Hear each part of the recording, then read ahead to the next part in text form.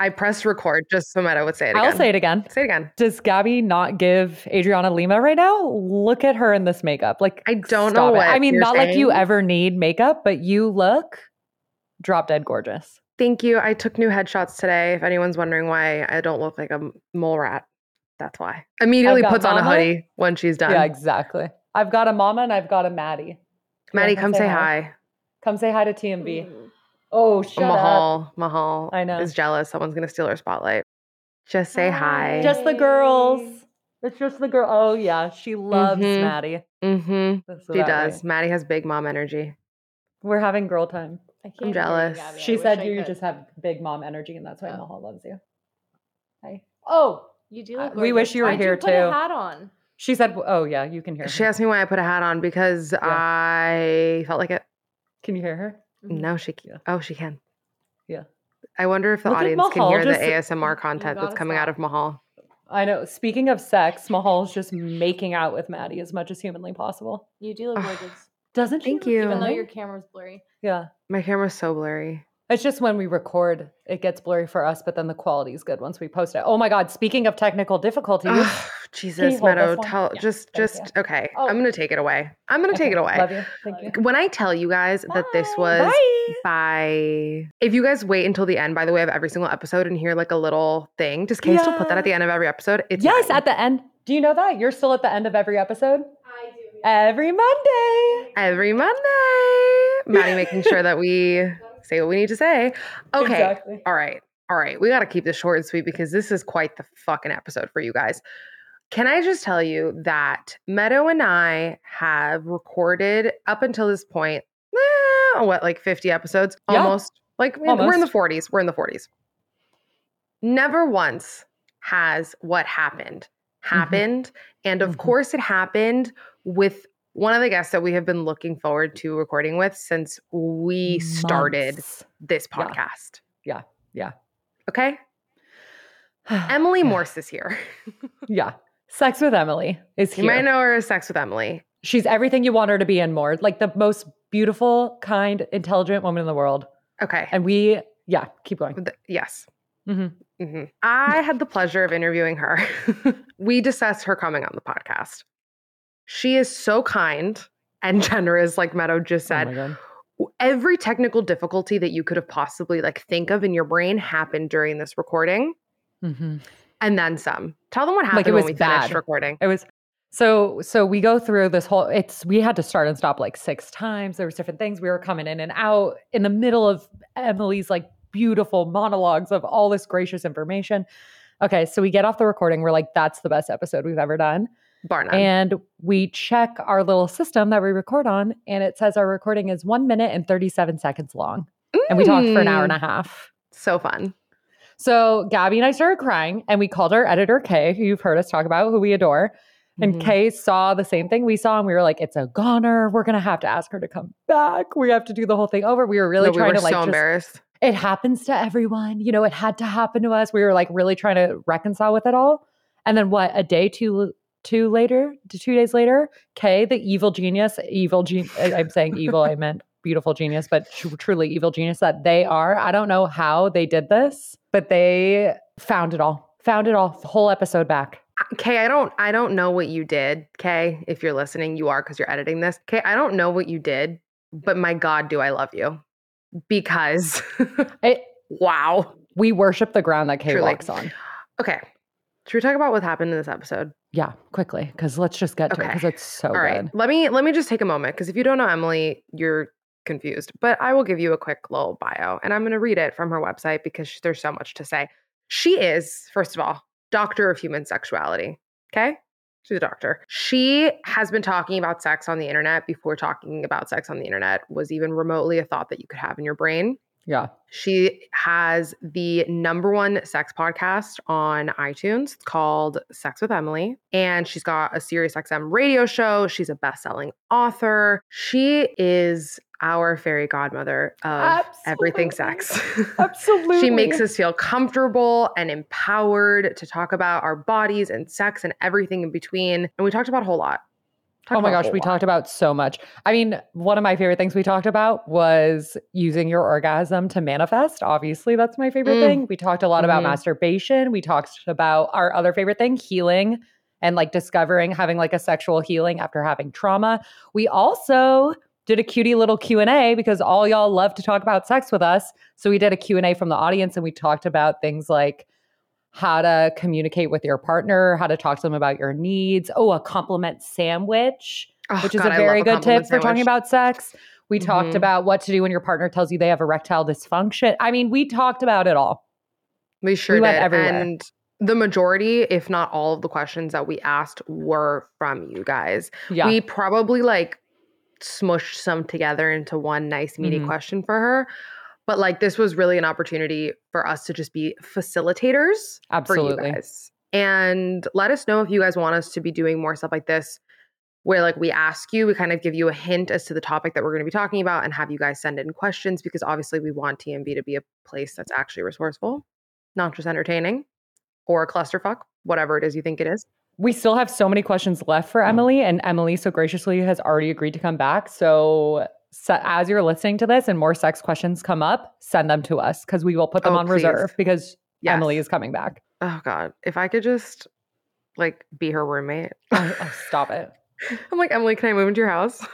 Adopt it. Also, she did this in the middle of a move. Oh my gosh. Just the kindest woman in the entire world. Oh, I do want to say, first of all, can you tell we're scatterbrained? Yeah. A. B, I do want to say that the sound quality on this episode, because of our technical difficulties, was not the best thing we've ever had. Yeah. A lot of going in and out. Both of our Wi-Fis were just actually telling us to go fuck ourselves the entire time. So Kay has made it so that hopefully you cannot tell, but also please be gracious with us because we're thrilled that we even have an episode for you today. Yeah.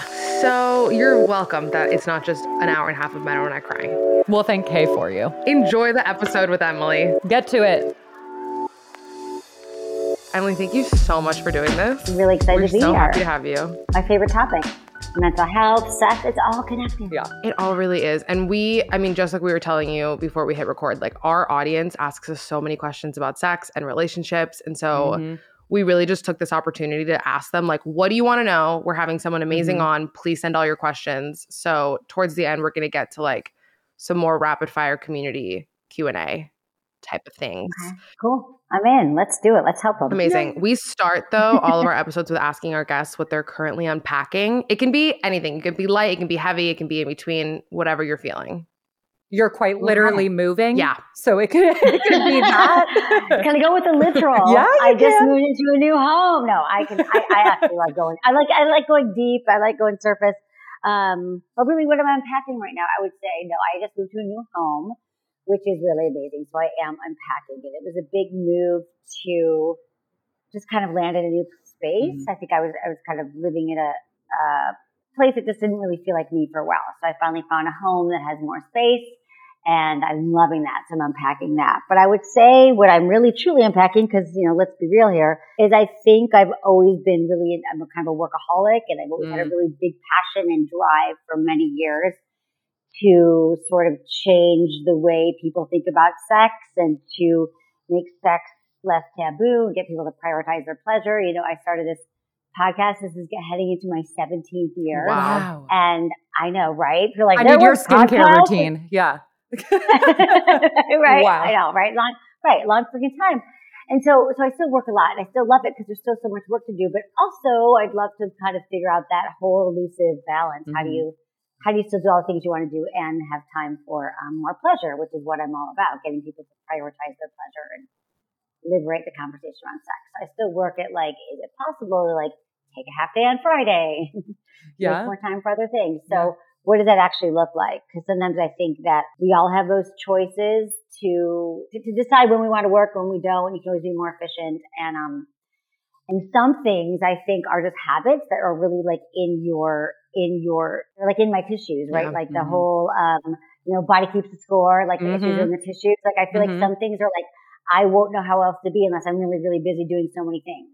So I'm really consciously trying to work and look at my schedule and say like, do I have to really be doing this many things? Can I look ahead and plan so there is more time for creativity, and Cool. for friends and for love and all the things. Cool. So that's what I'm looking now consciously. And that only supports what you do. It only supports like your practice, and like that stillness is how you discover where in your body like those emotions are moving through. Like that's so supportive of your work anyway. So you can kind of like, at least that's how, whenever I'm struggling with the balance, I always try to like reframe it like, well, I have to do this in order to be productive. You know what I mean? You try to like trick your brain into believing it's for work when you're actually just learning to relax. Exactly. Well, I've also learned that pleasure is actually productive. So and when pleasure, I don't just mean sex, but we'll get into it. But pleasure is really about like what makes me feel good. It's spending time with friends. It's going on a hike. It's, maybe it's like decorating my house or walking my dog. And then I look at the week and I think if pleasure is productive, because the more pleasure I have in my life, the more things I'm doing that I love, I'm so much better at everything else. Yes. So then I think if that's the truth, which it is, and I'm actually writing a book right now. My book's due in like a month.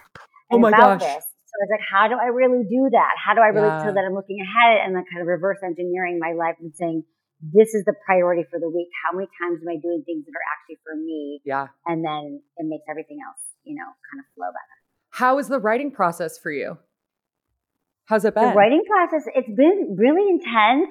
It's been a long process. I'm almost nearing the end of it, but it's been really good and really hard and painful and ups and downs and triumphs. But I'm getting towards the end of it now where I'm just very, very excited to get the book out into the world. Oh my gosh. It'll be out in June. I cannot wait. We're going to have to do a little TMV book club. I know. Yes. Oh my gosh. We Yeah. really do. Can you tell us a little bit about the book, or like, have you not disclosed too much? I can.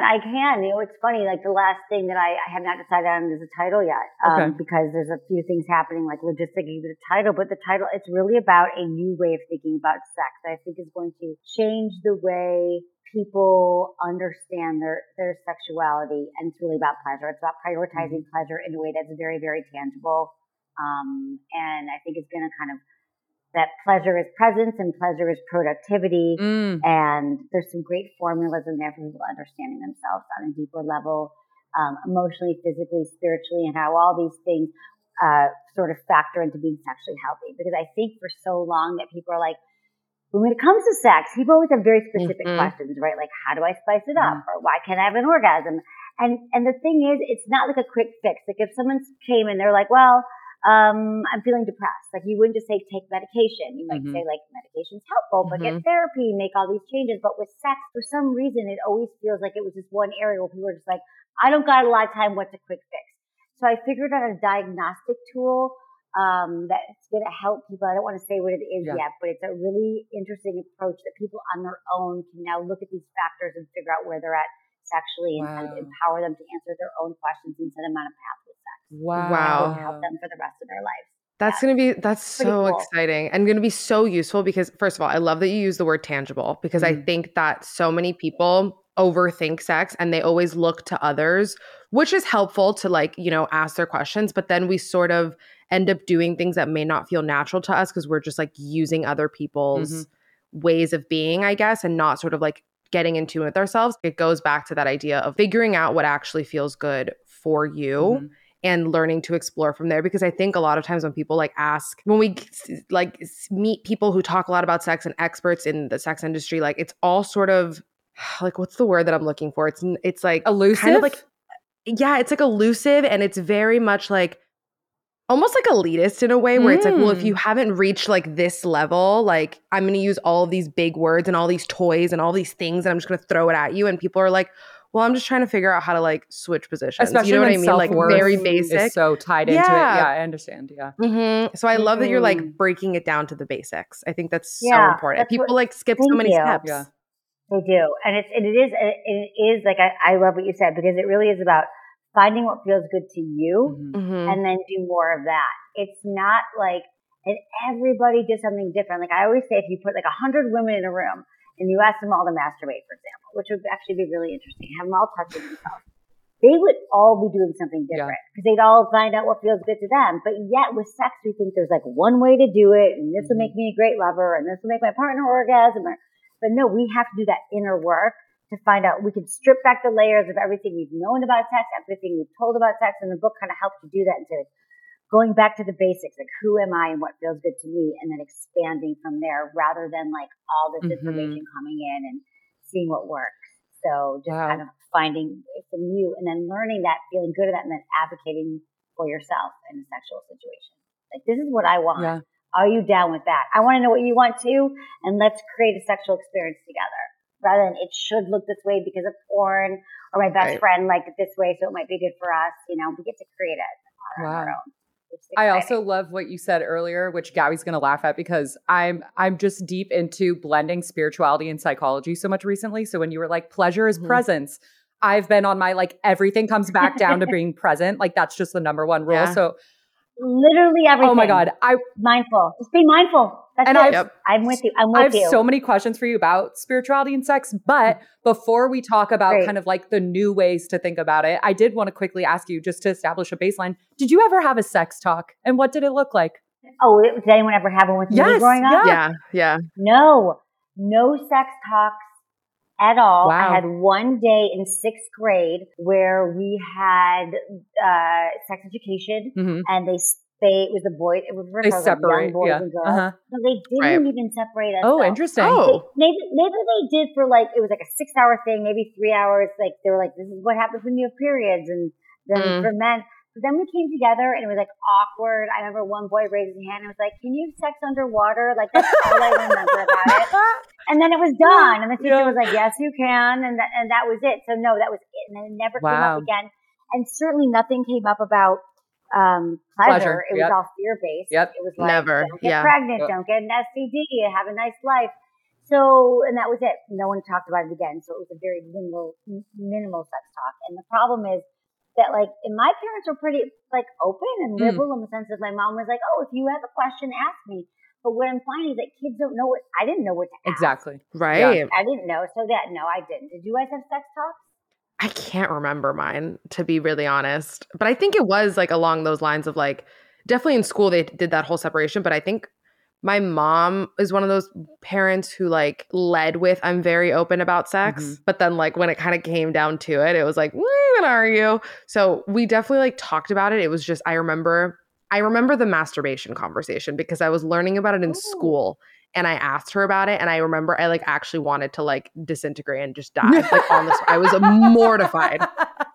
Mortified. She's like, "It's really normal, sweetie." But it made it sound like it was like a weird sickness that people get, that like, it's normal, you'll get it, but like, you'll be fine. Like, that's how I like felt about it. It was so, Meadow, did you?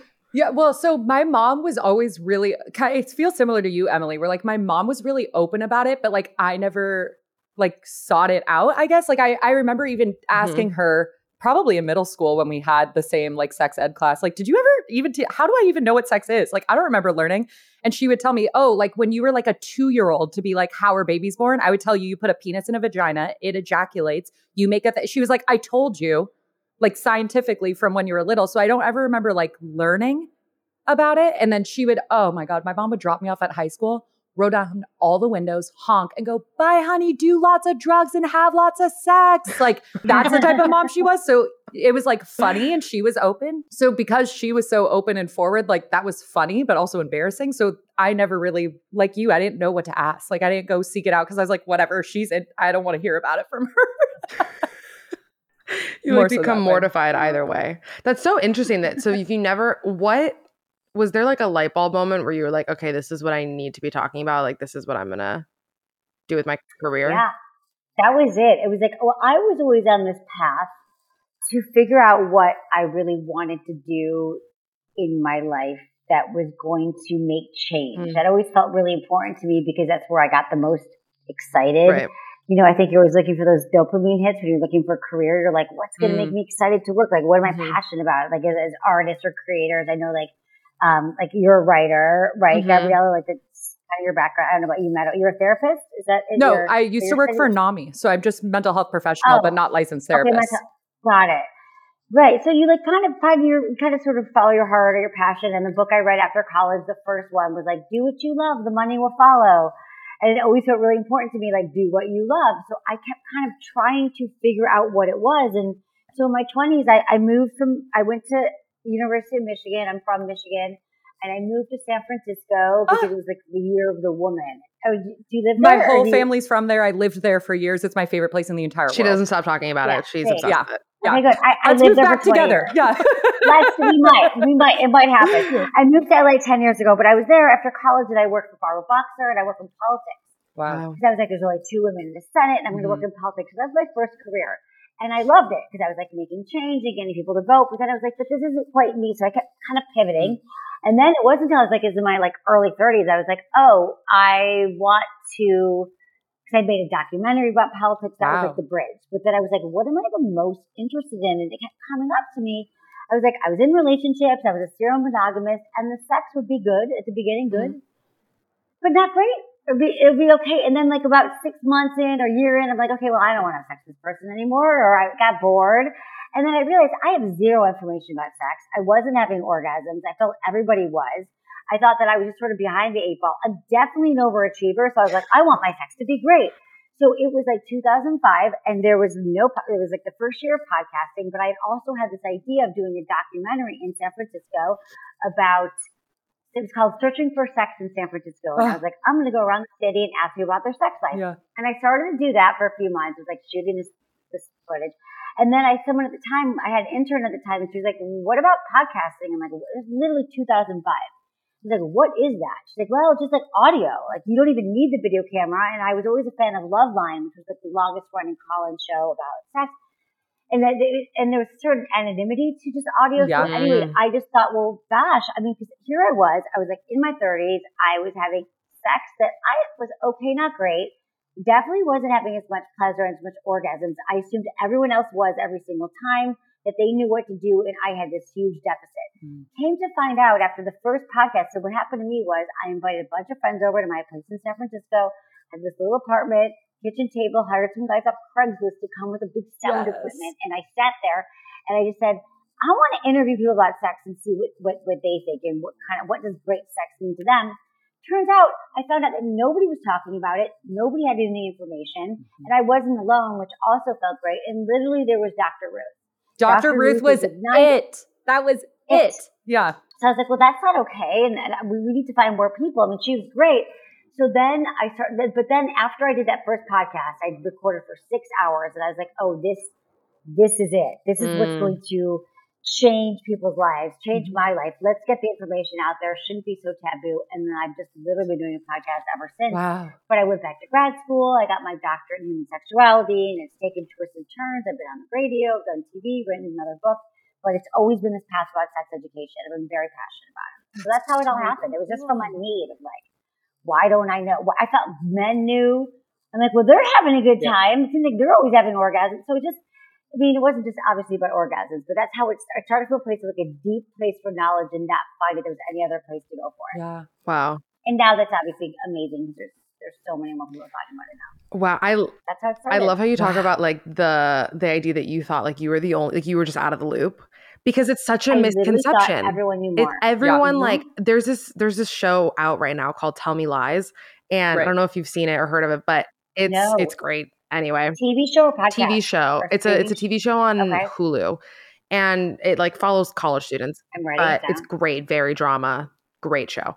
One of the characters in it, that is sort of part of her storyline, is she's like lying to everybody about like, she's like, oh, I come so easily. I have such quick orgasms. Like it's like, and like all of her friends are like, what do you mean? Like, what am I doing wrong? And it's this whole little storyline weaved in. And I was like, I love that they're portraying that. And it's sort of portrayed in the way of like, she just is always faking it to like pretend like so that her boyfriend thinks that he's like great at what he does. But she's like never even had an orgasm. And I feel like it's this giant misconception that like everyone else is figuring it out. Everyone else, and we have questions about that from our audience. So people are still asking. I may reform. I faked orgasms for 10 years. Yeah. Like I would literally. We've all done it. Yes. Right? Yeah. So I was like, but this is no way to live. Why are they having orgasms and I'm not? So yeah, there's a whole show about it. I love it. Can you give a quick one-liner for people listening as to why it is imperative to not fake an orgasm?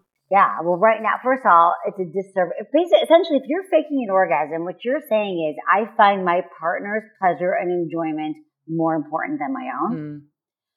And you're not quite, because you're thinking, like, maybe you're a people pleaser, maybe you're taught, like, because I used to think, well, then sex is successful if my partner had an orgasm, because I want him to feel good or her to whoever it was with. And then, so that's one reason. It's also just a disservice to ourselves, but also it's a disservice to your partner. It's coming from a place of, of really you're basing it around like lies. You're not being, Yeah. it's disingenuous. And then you're also not being fair to this partner because they're thinking, I please every woman I'm with. Like she feels amazing. So it's actually not fair to them either. How great if they knew, let me show you what works for me.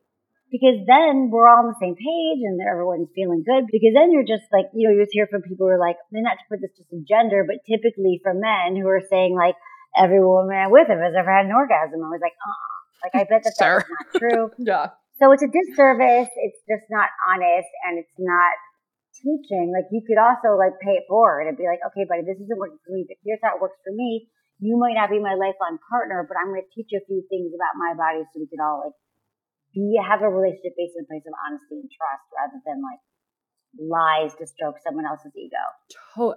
I'm internally screaming because what I've been unpacking so much this whole past year was people pleasing. Like I used to be such a big people pleaser. You've come so far, Meadow. You I've really come so have. far, thank you. You really have. And what burst the bubble for me was when I reframed it to like, oh, I'm controlling.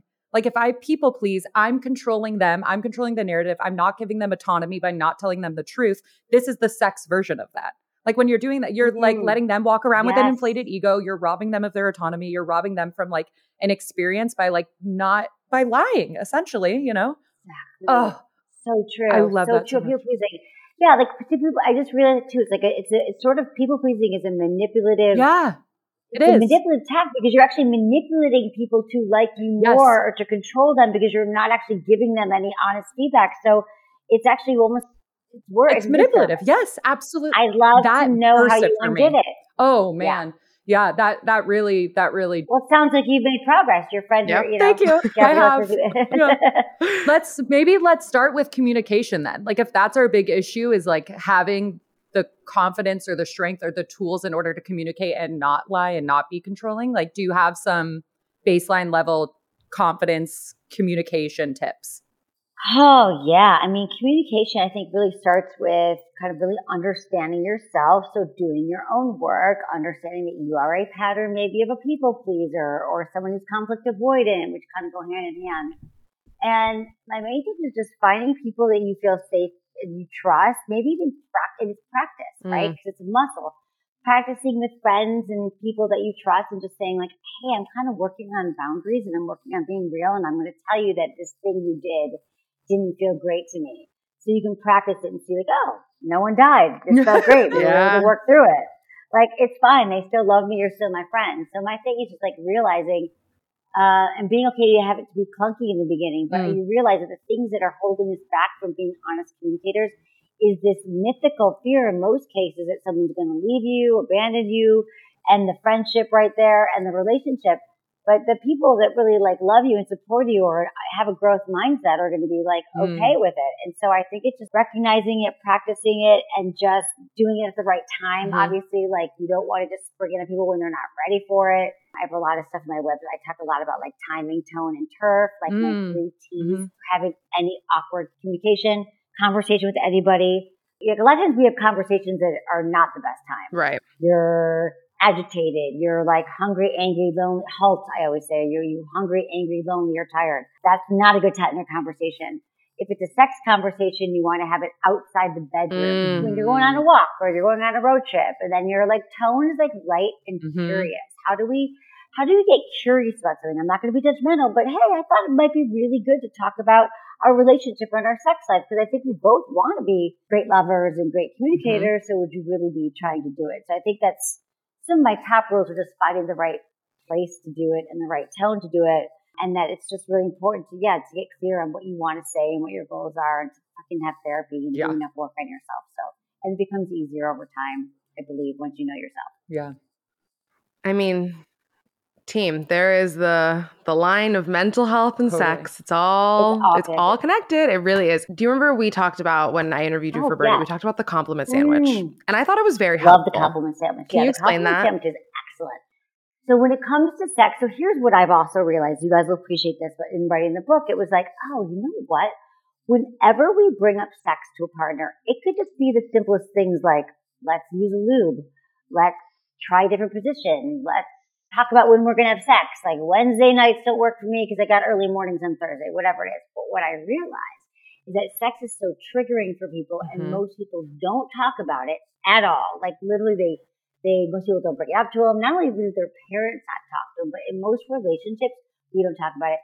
That when you do bring up sex, I found that many people go into fight or flight because it's so like, you're bringing up sex. It must mean that I've done something horribly wrong. Yeah. I'm a bad lover. I'm not lovable. And we go into this like terrible, like fight or flight. Like I'm angry or I'm mad at you or I'm leaving or it's over. So it just becomes fraught. So if you know that, knowing that it might be triggering because your partner doesn't want to be a great lover to you because literally they haven't heard anybody bring it up. It's just a subject matter that if someone brings it up at cancer, it's like, this is going to be a serious conversation. Sex feels serious and threatening for your partner. So knowing that, we can put some parameters in place using something like the compliment sandwich, where you're like, hey, you're using all the timing, tone, and turf. You found a great location. You're chilling with your partner. Your tone is relaxing and curious. And you say to them, like, let's say there's one thing that you want to give feedback. Give me one. Do you guys have anyone, like something that you might want to talk to your partner about? Is there anything you're like, I love to, or anyone's partner? Like a feedback piece, like maybe you want them to initiate more. Maybe you want it to slow down. I mean, if there's anything in real time that we could work on. Let's look at the questions from the listeners to see if we have any that can be in the compliment sandwich. You guys asked us such good questions. I love that. Okay. We could maybe use this. Okay, someone says, how to come with penetration. It seems like I can only really come with petting. In quotes, etc. Petting. So maybe talking to your partner about like. We say it again. She's not coming with penetration. Right. And she's not coming with penetration. Petting. Like she needs her fingers. Yeah.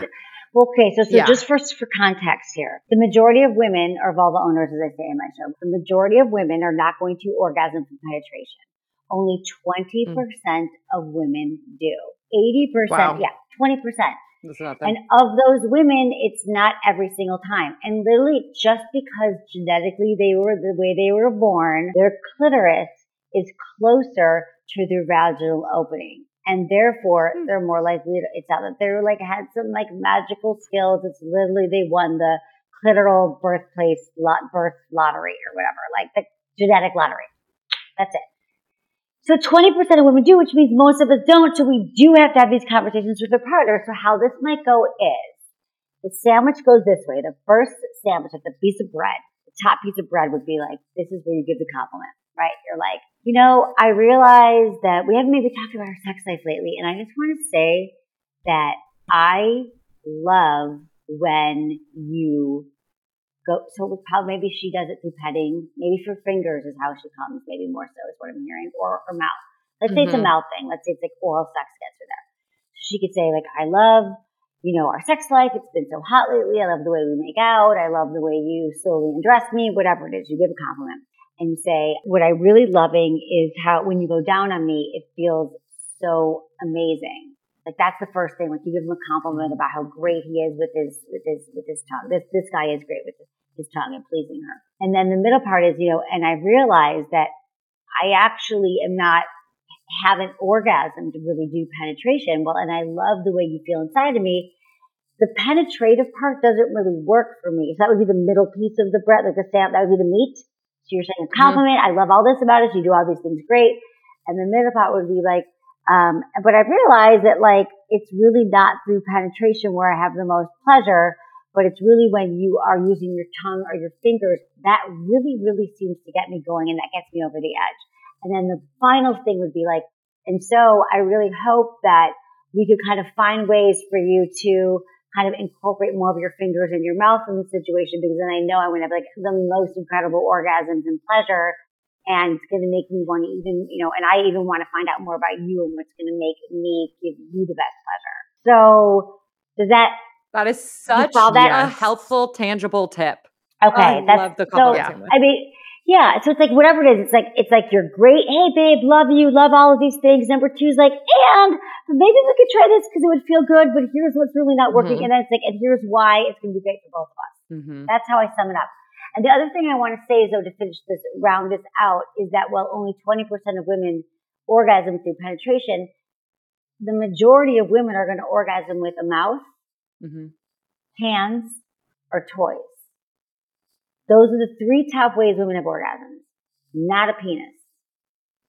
Sorry, truth though. Yes. Not that we don't love your penis and bring Yeah. the penis in, and it feels so good to be connected and penetrated, but that's not going to be my nirvana ever. And it's okay. And we're all good. And your penis, it's nothing wrong with penis size. Your penis is fine. You're doing great. This is just the facts. Should we talk about size myth? Just briefly? Yes. Let's do it. Just because you Yes, said it. Meadow, I just great think I have question. been with all different shapes and sizes. And if you make it work, you make it work, baby. Like it's all the same stuff we've been talking about, but I'd love for you to speak to it more. Yeah, I think there's a huge myth about size. And what makes me so, like, my heart goes out to men everywhere because they're so obsessed with their penises. Oh my gosh.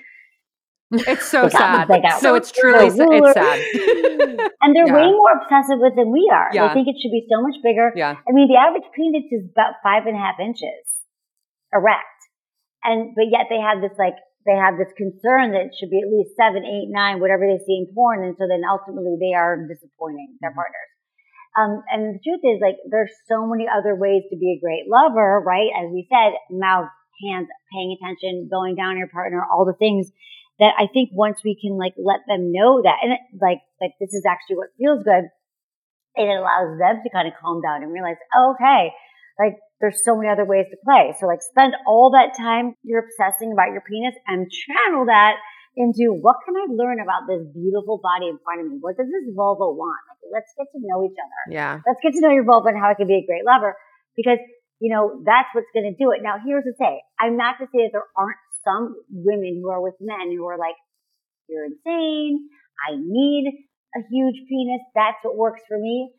Of course, there's going to be people like that. There are definitely women who want, and men who want to be with a large penis. Like, that is the source of their arousal, and that works. Because nothing is universal. Everyone wants something different. Yeah. But, and guess what? If your penis is smaller, then those partners are not yours. They're not going to be your partners. But there's also some men who prioritize, for example, large breasts, super large breasts, tall women, long legs. I'm not going to be his girl. And that's okay. That's okay too. So I know that. So it's kind of like, just find your person, and they're going to care about your entire package, but not the package that you think about. It's the entire package, not just your penis package. It's so true. And also, like, maybe if we spoke to female pleasure more, I mean, I guess we are now, I mean, way more than when you were starting and there was no one but Dr. Ruth. But I think maybe as we learn that more, maybe it'll help people with penises not be so attached to them, because you're like, oh, 80% of you aren't coming with it anyway. Yeah. So what does it like, matter? sweetie, you're not that, like, it's not that Right, important. Like, exactly. relax. Like, let's. You don't even, like, if you bring your penis in, you do, you don't. Like, and again, people are like, oh, you're kidding me. I love the penetration. And I love penetration too. It's not that we all do, but we're just saying it's not the end all be all. It's like part of the recipe that we need. Totally. So that's how I want to do it. Yeah. I love what you said about, like, getting curious about your partner and, like, being excited about the body that's in front of you. I think, like, personally, like, in my, oh God, I hope he doesn't mind me sharing anything about our sex life. I'm going to text him later and be like, hey babe, we talked all about our sex life today on the internet, whatever. The point is that we like, what makes our sex life great is we're both so curious about the other person. And we were literally having this conversation last night at dinner with some friends. I was with a couple of my girlfriends. We like joke that we can categorize men into like 2 categories. Like, they love pussy or are attracted to women. Obviously, there's people that fall in the in-between. But like, we joke, obviously it's just a joke here, team, but like we categorize men in that way. What do you mean they love pussy or they love women? What do you mean? What's the difference? Or like attracted to women. So like we talk about it in the way that like men have sex, like men that we've been with at least. Okay. Where it's like the men that, let's say, are attracted to women, the men in that category, like, yeah, but it's more about their pleasure. They know they're going to come. Like, they obviously like are attracted to women because they're sleeping with a woman and they love women in that way, but it's more just about them. Then the men that fall into the category of like love pussy are the ones that are like, they're really fucking curious about you. Like, they want to get to know your body. They want to understand your body. And like, you know that they love pleasuring you. And so it's like a fun little game that we play where we're like, which one are they? But I don't know. From my experience, men that fall into the category of love pussy category, they're the ones that you have the best sex life with because they're really curious about you. And that's what it is. You're curious about each other's pleasure. Yeah. Yeah. I love that binary. I think it's kind of true. I think I totally see that. I used to joke. I'm like, there's just some guys maybe that just aren't into it. They're like, it's not my thing. Like, it's like, I love all the things about sex, but like the person take it or leave it. And then there's the ones who are like, let me get in there. Like, what does it smell like, look like, taste like? Like, wow, did you ever notice this little vein here? And you're like, I love that. And then I'm always wondering, can you ever convert the men that aren't into it into it? Like, if you're just, That's a good I question. always think it's like tomatoes. Like, some people love tomatoes and some people don't. And do you ever become like a tomato lover if you're not? Like, I don't know if you're just born this way. They're like, nope, I'm never going to venture over into the vagina corridor. Like, it's never going to be a thing. And like, that's okay too, but just know who you're going for. Like, I actually want someone who's into it. And the ones who are. Right. That's so interesting because I loved what you said earlier about growth mindsets and like a growth mindset when it comes to sex. And I feel like that's kind of like a cool place to play with that. Like, I wonder if, you know, sexuality, like we're just assuming in this case, the men are sexually attracted to women baseline. But then I wonder if maybe like working on yourself or learning to have a growth mindset or going to therapy allows you to like play in that category in a way where you're like not attached to the shame. Like to me, it's like shame and fear is what holds them back in some of the love women category or attracted to women category. So that might be absolutely. Can we before we get it, because I know we have so many community questions, but selfishly, I need to talk about sex as a spiritual practice with you first. Yes. Tell me let's tantra, like discovering kinks after healing, like sex after trauma, just say all the things. Oh my God. Well, if you want to direct it in particular, is there anything, like, I mean, but yeah, all of it, sex. Okay. To start with like mindfulness and sex. Yeah. Like I think I've been a practicer. I practice a lot of mindfulness for a very long time. I've had a meditation practice probably for like 25 years. Cool. So it's been like a really important part of my path. And I still, you know, you never arrive, of course. It's a journey, like being mindful and meditative, all the things. But what I've realized is that the more present you are with your partner in the moment, the more, you know, the more you're going to be able to connect to what is in the moment and understanding your partner and your body and what you want. So some of the biggest challenges with sex are that I always say, like, there's like these things called the pleasure thieves. I write about this in my book. Stress, trauma, and shame are like the three things that are bringing us out of the moment. I'm so worried about my penis size or my breasts or how I'm doing the move. Is this a good blowjob? My partner, I bet his ex gave a better blowjob. All these things pull us out of the moment, right? So that's anti-spiritual, anti-connected, anti-mindful. So when you can be with someone where you're like truly grounded in the moment, like every time you're with a new partner, it's like a new time to create your own sexual experience together. And so for me, like sex is the presence. You can bring that to the moment and do the practice. Like I do this all the time. Like if my mind's wandering and I'm like, oh, like I didn't finish this work email or I don't really feel connected. All the things are in my head. Either I'm just like, I'll stop. I'll be like, you know what? I'm not really ready to go forward right now with this sexual situation. Or I'll try to do a practice. And this is something great for grounding in the moment. If I find that my mind's tripping and not connected and not mindful, I immediately think of the five senses. And I'll say because anxiety, stress, and worry can't live in presence. So I'll think right now, if I go, okay, five senses. What am I smelling? Okay, like I'm smelling this vanilla scented candle. What am I feeling? My hands are on my partner's body. What am I hearing? I'm hearing my partner's breath or my breath. And I go through all five. What am I touching? Like my partner's waist.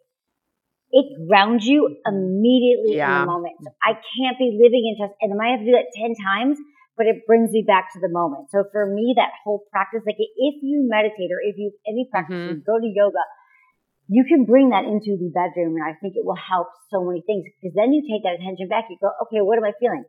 Oh, I'm actually feeling my partner's hands on my body now, and I'm back to the moment. Because when you're out of the moment, you like pleasure and stress can't live in the same moment. So if you can find a way to like ground it, that's really one of my practices. And also even with my partner, like if I'm stressed out or we're both not connected, I'm like, can we just stop? I want to give people permission to know that once sex gets started and if it's escalating to a point where you're not ready, like I was really into making out now, but how are my pants off already? Like I wasn't ready for that. Yeah. I'll literally be like, oh, babe, can we hold for a minute? Like, can we just stop and breathe? And obviously to be the partner who's down with this, because if we're worried that our partner like really want to breathe, then maybe they're not your partner. But my guy is like, yeah, babe, let's do it. And we'll sit. and he probably needed it too, and we'll breathe, and like automatically we look into each other's eyes, or we're just breathing together, and then we connect and we reset, and knowing that sex doesn't have to be linear. It's okay to start, stop, and bring it back. So I'm always trying to create, because I know now I'm so in tune that if I'm scattered or stressed or worried, the sex is just not going to go well for anybody. We got a question, so bringing in a little community question that was exactly about this, but it was about masturbation. And it was like, they say, how do you get out of your own head when you masturbate? So these are great tips that you can translate into that. Okay, well, I have a whole I write a lot or talk a lot about mindful masturbation. And to me, that's like the most excellent practice to do that. Because most masturbation, we want to just go in and like hit it and quit it. Like, I'm going to rub one out. I know it feels good. And then I'm going to move on, right? I got this vibrator, this thing, and like, it's over. I'm done. But with mindful masturbate, which is fine too. We need stress relief. You want an orgasm and go about the day. I'll fall asleep. But mindful masturbation is the practice of really, really, truly being like in the moment and present. And you're really just focusing on your breath and your sensations. And the goal is not orgasm. The goal is exploration. So you're just kind of sitting there and you're like slowly just sort of getting curious about how it feels to move your hands over your body. Like, how does it feel on my nipples? How does it feel if I touch the nape of my neck? And you might have to keep going back to the moment because your mind's tripping like, well, where's the orgasm or where's the next thing? You keep bringing it back. It's the most like synergistic, I think, mindful meditative. I always call it meditate, masturbate, manifest. Like I have candles and This is like literally how, Emily, this is exactly how I healed my sex trauma was mindfulness, like orgasming or mindfulness, masturbation and manifesting with my orgasms while I did mindful I can't even say all the M's. I'm freaking out because you're preaching. Oh my God, yes! No, we got to talk about sex magic after. Wait, I want to just say one thing real quick that I think I knew you were going to be all over the sex magic. I'm so into it. One thing that I think is just so important to reiterate is the same, it just goes back to the same thing you were saying about communication and the importance of communication outside of the bedroom so you feel confident in was, once again, having a mindfulness practice outside of all of this allows you to work on a muscle that you can then flex in the moment and like experiment with. That is like such a key piece of where mental health and sex are so aligned is like all these self-care practices outside and independent is everything that is supportive in the moment. Please talk about sex magic. This is so my favorite shit in the entire world. Me too. Yeah. It's well, so great. The thing is, I think it goes right back to the meditate, masturbate, manifest, where the whole like sex magic from what I know, and I don't really practice it as much, but I do know the whole thing of like when you are like, because how I do it is I like to set up with every morning with a meditation. Some days it's 20 minutes, some days it's 2 minutes. And what's really important, side note, is giving yourself permission that you're just doing it. It doesn't have to be perfect. But please don't let your spiritual practice be another thing that you are trying to be perfect at. Judge yourself. So then I would do that. And then like I'll keep like a vibrator in the shower, like get a great waterproof vibe. So it's there, it's front and center. And then, or do in your bed, wherever, then I would like masturbate. So I would meditate, masturbate. And then during the masturbation, and this is where I think the sex magic is when you have your orgasm is when you sort of manifest. You're like, you sort of shout out, I'm having an orgasm to the universe because it's such a divine, feminine presence. Your orgasm is a spiritual practice. So in that moment, if you can kind of channel it all in the moment and sort of state it, yell it, feel it deeply, embodiment, and release that thing that you want, that would be the magic part of it, right? Yes. During the orgasm or during bringing that all in, the intentionality of it. It could be, and the manifesting part could be orgasm. It could be writing it down in a journal and then orgasming it. So different ways of like just connect. I think the whole purpose of that is just connecting your orgasm with your manifestation in like the same moment because you're connected to the divine, to the universe. Have you ever tried it with a partner? I've never tried it with a partner. I haven't either. I usually do just when I'm masturbating. That's interesting. Do you do? So you do this too? I do it. Oh, no, this we is talk literally about this all what the time. healed me. Oh my God. I'm obsessed with manifesting while I'm masturbating. And I literally, the exact same practice as you is I will do a 20-minute meditation and like getting present and meditating will make me horny to want to masturbate. That leads me to then journal afterwards about my manifestation. I do the exact same thing. all this year. It completely healed my sacral chakra. I love that it heals your trauma. I'm so glad we're talking about this. It'll be so helpful. We have a lot of questions about this. And we have listeners Meadow. just because I've openly shared, just to clue you in, Emily, I've openly shared about how like even specific positions, like I trigger warning for anyone, I've had sex trauma in a specific position, doggy, which then later, like what was that, 6 months ago now, Gabby? I had sex in that position with my partner now, who's the love of my life. We've been together for years, is incredible. And like, it was all fine and dandy. And the second we were done, just bawling because we had sex in that position. And he had made me feel so safe and so loved and so pleasurable and nice. And something that had made me feel so unsafe for so long, it just made me lose my mind. And my whole goal for 2022 was to heal my sex trauma. That was my only New Year's resolution, was heal my sacral chakra, heal my sex trauma. So I've been just doing all these practices, and that specifically, mindfulness, masturbation, manifestation is what monumentally changed it for me. Oh my God. I love this. Thank you for sharing about it. Thank you. I know. Yeah, well, thank you for sharing about it in real time, because I think a lot of us have sexual traumas, and and thinking that like we just kind of have to like live with it, but you can really turn, if you are with a loving partner who understands like this is the stuff that isn't working for me or is a trigger on me, that it's a really beautiful thing when you can turn your trauma and make it a source of your eroticism. Yes. You can flip it, totally. right? It becomes, so then it can empowering. become a source of your arousal. It's yes. so empowering. It is really empowering. And it does so much for your self-worth. Oh my God. It's everything. Yeah. Confidence to conquer more things. Yeah. Oh, that's so beautiful. I love that you shared that. It's so helpful. Okay, let's give our community some answers, because I could selfishly take up your time so much. Like, I can't even handle it. This just shows that we're like on point of what we need to be talking about, because all the things we're talking about, we have questions about. Oh, so, perfect. Starting with the trauma. Somebody asked, how do I overcome shame after an assault and feel sexy about myself again?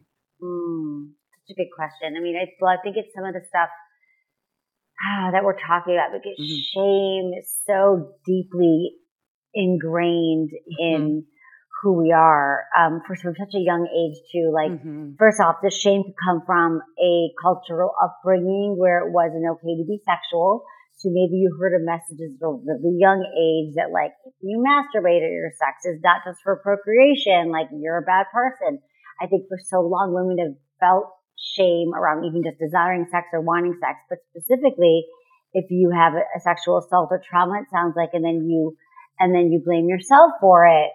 So then you've got all this internal messaging, and it's just really hard to feel sexual again. So I think the first step is like just even knowing it. So this listener was able to just kind of hone in and like, I want to be here sexually, but this shame part is holding you back. So that's like the first thing, which I think is great, is to get there. It does really help to work with like a trusted counselor around it. I do think that if she's actually had, you say she had sexual assault? So, she said yes. Okay. So I think a lot of that helps with having some trauma therapy. I think EMDR therapy is really, you guys had, me too. That was really great. Yep. Yeah. I love EMDR therapy. That was huge for me, because essentially it rewires the neural pathways in your brain. So whatever your trauma is, when it happens, for example, doggy style, for some people it could be like walking to a parking garage or making out with someone, whatever it is triggering. But what the EMDR does is through this practice with a practitioner, which side note I love, because you don't have to go in for 20 years. It actually works a lot quicker. And the neural pathways of your brain, like the neuroplasticity, that we can actually rewire our brain around a certain event, so it no longer is as triggering, which is probably why you had the tears, because you were like, wow, I was able to do this thing that previously would like, I was going to say brought you to your knees, but you're already on your knees in it. So anyway. But you get the point. I know. You're like, if I your knees, but really, literally, I'm triggered with me, but it doesn't happen too. So these things work. So I think that's really helpful. It's to recognize, like, I don't have to do this alone. Yeah. I'm recognizing my trauma. I'm finding a great trauma practitioner. And then through that and finding, I think you actually just better describe that is the process of coming through, is recognizing it, owning it, and being with a partner that you can say, these are the things that are going to make me feel uncomfortable, I have found. And so I'd love to work with you on moving past it. So to me, does that answer the question was, how do I move past it, right? Was that, yes. How do I overcome shame? Yeah. Overcome it. I think it's therapy. I think it's finding a partner that you feel safe and vulnerable with. And can we just say that like enough of the partners, and you probably got some questions here. Oh, but my partner won't talk about it. My partner's not down with it. My partner might not be your partner. Get a new partner. like it's not about why? Like, if that's your partner's like, I've never done this before. I'm curious. Tell me more. Like my partner, and believe me, I've had a million partners like, therapy's not my thing. I'm like, okay, well then you're not my thing. Or inner work isn't my thing. But if your partner's like, tell me more, I'm so curious. Tell me about it, and they want to work with you. I think a lot of us, what we do wrong in this area is that we think we have to go it alone. Yeah. I got to figure it out on my own. I had trauma happen to me alone. I got to solve it on my own. But the more you could bring in really healthy resources, I think is the best way to learn to work with it and move past it. And side note, you don't just move past it. I don't think it ever goes away, but you learn how to manage it, and then it's less triggering. And it could even be turned into a source of arousal, but it's always going to be with you, and that's okay too. Second part of this question, because I kind of want to stay on this sex after trauma situation. Good, yeah. What if, because they're asking also about like how to feel sexy and themselves again. So what if you're single and you're not interested in having sex right now, but you just want to feel sexy for yourself and feel pleasure again for yourself? Yeah, thank you for bringing it back to that. I thought here's the thing about feeling sexy again. It's a journey, just like everything else. And it's really a practice of embodiment, of feeling more connected to your body. A lot of times we don't feel sexy because we feel like we are completely disconnected from who we are as a sexual being. Like if we had a cell, we might not want to even touch ourselves. We might not want to be sexual, feel sexual. And so then when we're with somebody, we're like, why can't I just get it on again? It's because we are sort of been abusing our body, even mentally, saying like, I hate my body, or I don't like the way I look, all these things. So I think how you learn to be sexy again is to learn to kind of move in your body, start doing things. Like I think movement is really important, like a movement practice. Could be exercise, but I think dance is really helpful. Getting comfortable in it being naked. Yeah. Like really exposure therapy. Looking at yourself in the mirror, in the room. People like, sometimes it sounds hokey or cliche. And I never know if it's because I've been saying it for so many years or people like, oh, really? I'm going to do that. But how else are you going to, if sexuality is about our own energy and what we're bringing, it's not about anyone else making us feel sexy. It's truly like learning to like release tension and be like, I am a sexual being. So for me, like how I did this, and we do practices in grad school all the time, like literally get naked in the mirror and say like, okay, I might not like all these things about my body, but what do I love? Okay, look, I kind of like the nape of the way my ear, this little slope here to my neck, down to my shoulder. That's kind of a sexy part. Like even if it's just like, oh, my hands are kind of sexy, my inner elbow. It's sort of just giving attention towards your body parts, whether it's like exposure, you're getting comfortable being naked in your bedroom after a shower rather than just lights are off, but like rubbing lotion on yourself, looking in the mirror and like forcing yourself to like, this is my body. I'm going to learn to connect with it and like it. Even if it's not love it, like it's like this whole like love your body thing. What if it's just like body neutrality? What if it's I don't actively hate my body? Yes. What if it's like I'm actively working on just sort of being cool with it? Like we're in this together for life. How are we going to do that, right? And so I also think the mindful masturbation practice that I talked about is a really great way to learn to feel sexy, because if you're not distracting yourself with porn or thoughts or other things, but you're just like, I'm actually just going to get curious about how it feels when I move my hands all through my body and feel the pleasure I can bring myself. Well, that might really help me again start to feel sexy and realize like my body's freaking amazing. I can give myself pleasure. I can have great orgasms. And I think that's all like a practice for starting to feel sexy again. I don't think it's hokey at all. I literally maybe last week was brushing my teeth and I was like standing there like this. And I was like, and I just like kind of like moved and like held, I was like, what if I just was so hot right now? And I like looked at myself in the mirror. You know what I mean? Like in those small little moments where I'm like, I could stand here like a little dope, or I could like look really hot and I'm just brushing my teeth. No one was there. Aaron wasn't home. You know, it was just me by myself. But just those little, even in like dull random moments, it does help the way you like carry yourself, feel your energy through your body, like It is move yourself true. It around. is. It's not hokey at all. So And true. breathing, you guys, It's so another true. big thing for me that helps is breathing Yes. practices. I think like breath work and meditation, like I cannot emphasize that enough because it's all energy. So sexual energy / feeling sexy is all Mhm. related. And I think that for me, when I feel the most like sexual into my body, or like, well, let's just say this, if I feel stagnant, it's not like I'm walking around and I'm always like the goddess of sexual confidence and esteem. Like it's a practice, right? Everything is. But I know that when I do some breathwork practices and even if it's a few minutes of breathing and I am consciously, intentionally doing a deep breath where I breathe into my pelvic floor, and then granted your breath isn't going into your pelvic floor, but you're feeling it. And maybe you do a little kegel or you do a little squeeze there. And then you like Mhm. breathe in, you squeeze it, and then you release it. And you repeat that maybe 10 times, just that activation of your pelvic floor and those muscles of the squeezing. It's like the kegel of the tensing, and it's like that pee-stopping muscles where you're stopping and starting the flow of urine. That Mhm. is your sexual organs. Those are the muscles responsible for orgasm.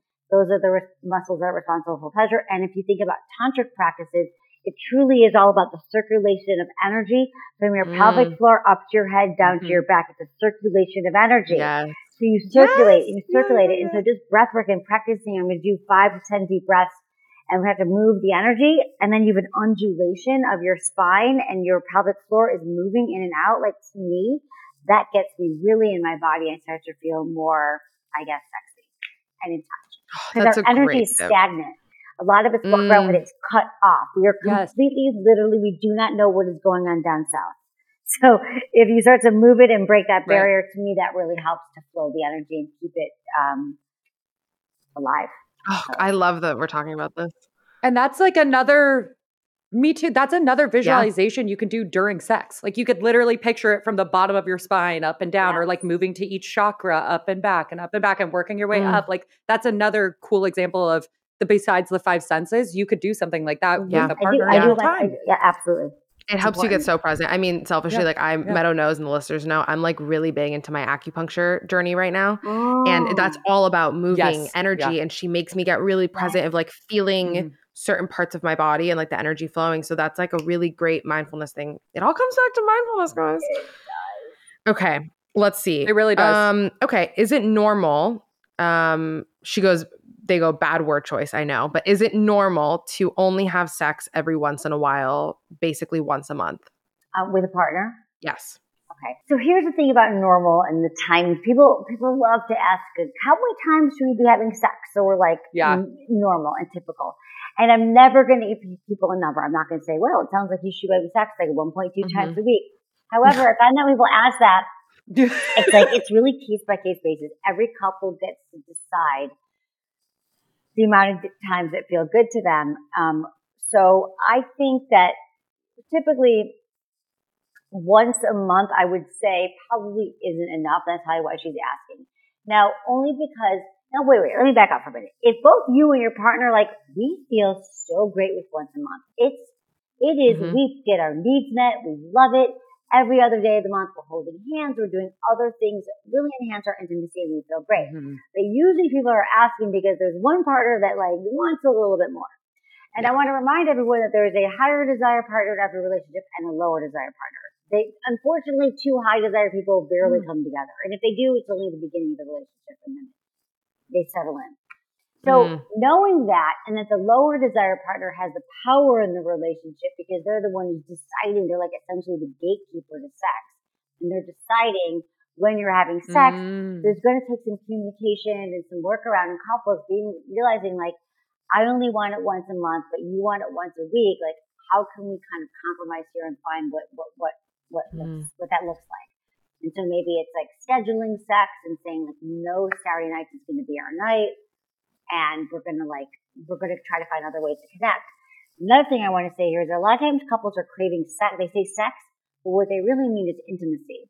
They want a night of maybe just connecting or erotic massage, or maybe it's mutual masturbation where we know we're both getting off, but it's not penetrative sex. If I could do anything or a few things in this life, it would be de-emphasizing the focus on penetration as being sex. Because sometimes it doesn't feel good. It's that time of month. It's not even how we're going to get off. But what if we could do other things? Like my partner and I do this thing where it's like once every like few weeks, like we try to do it now more regularly. We're like on like a Monday, let's say, I have a massage table and like it's one night where I'm just giving him, I'm giving him a massage. It's all about his pleasure. And then there's another night where it's about me only.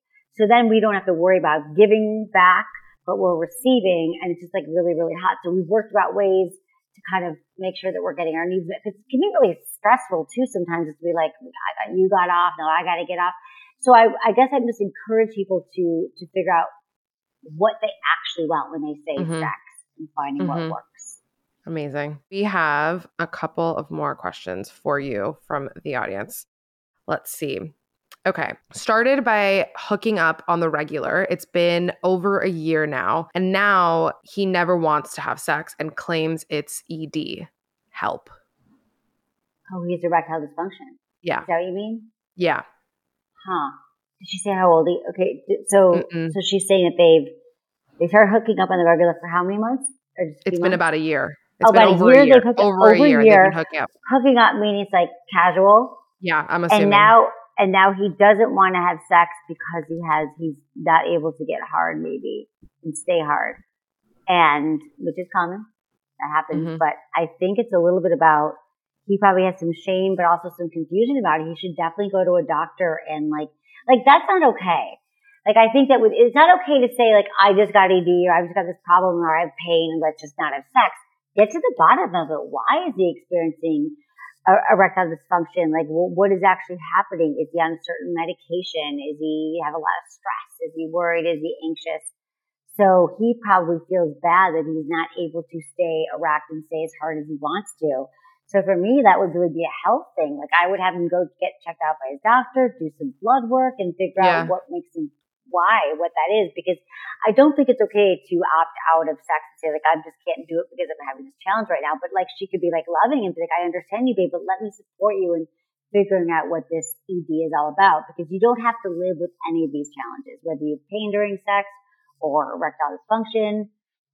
Figure out what it is and get to the bottom of it, because usually it's a symptom of something else. Could be low testosterone, again, stress, worry, anxiety, medication. Like that was a great question to end on, because the rest of the questions that you guys sent in, which were amazing, we sort of talked about. It was a lot about mindfulness, a lot about like coming back, figuring out your pleasure, how to put your pleasure first. I feel like we really hit all of the marks. I feel like I learned so much today, and I think that I know a lot about sex. To hear that. I'm comfortable with talking about sex, and I feel good in my sex life, and empowered. But like I learned so much every time I talk to you or I listen to one of your podcasts and read your interviews. So I'm just so grateful that you came today, because I know this was so helpful for our listeners. Oh my God, such a pleasure. Thank you for having me on. I think you guys are doing great work. It's really important topics you're talking about. So yeah, you're so welcome. Thank you. Open invitation. Yeah, I would love it. Oh, thank you both. Thank you for having me. Thanks, Emily. Thank you guys so much for listening to the Thoughts May Vary podcast every Monday.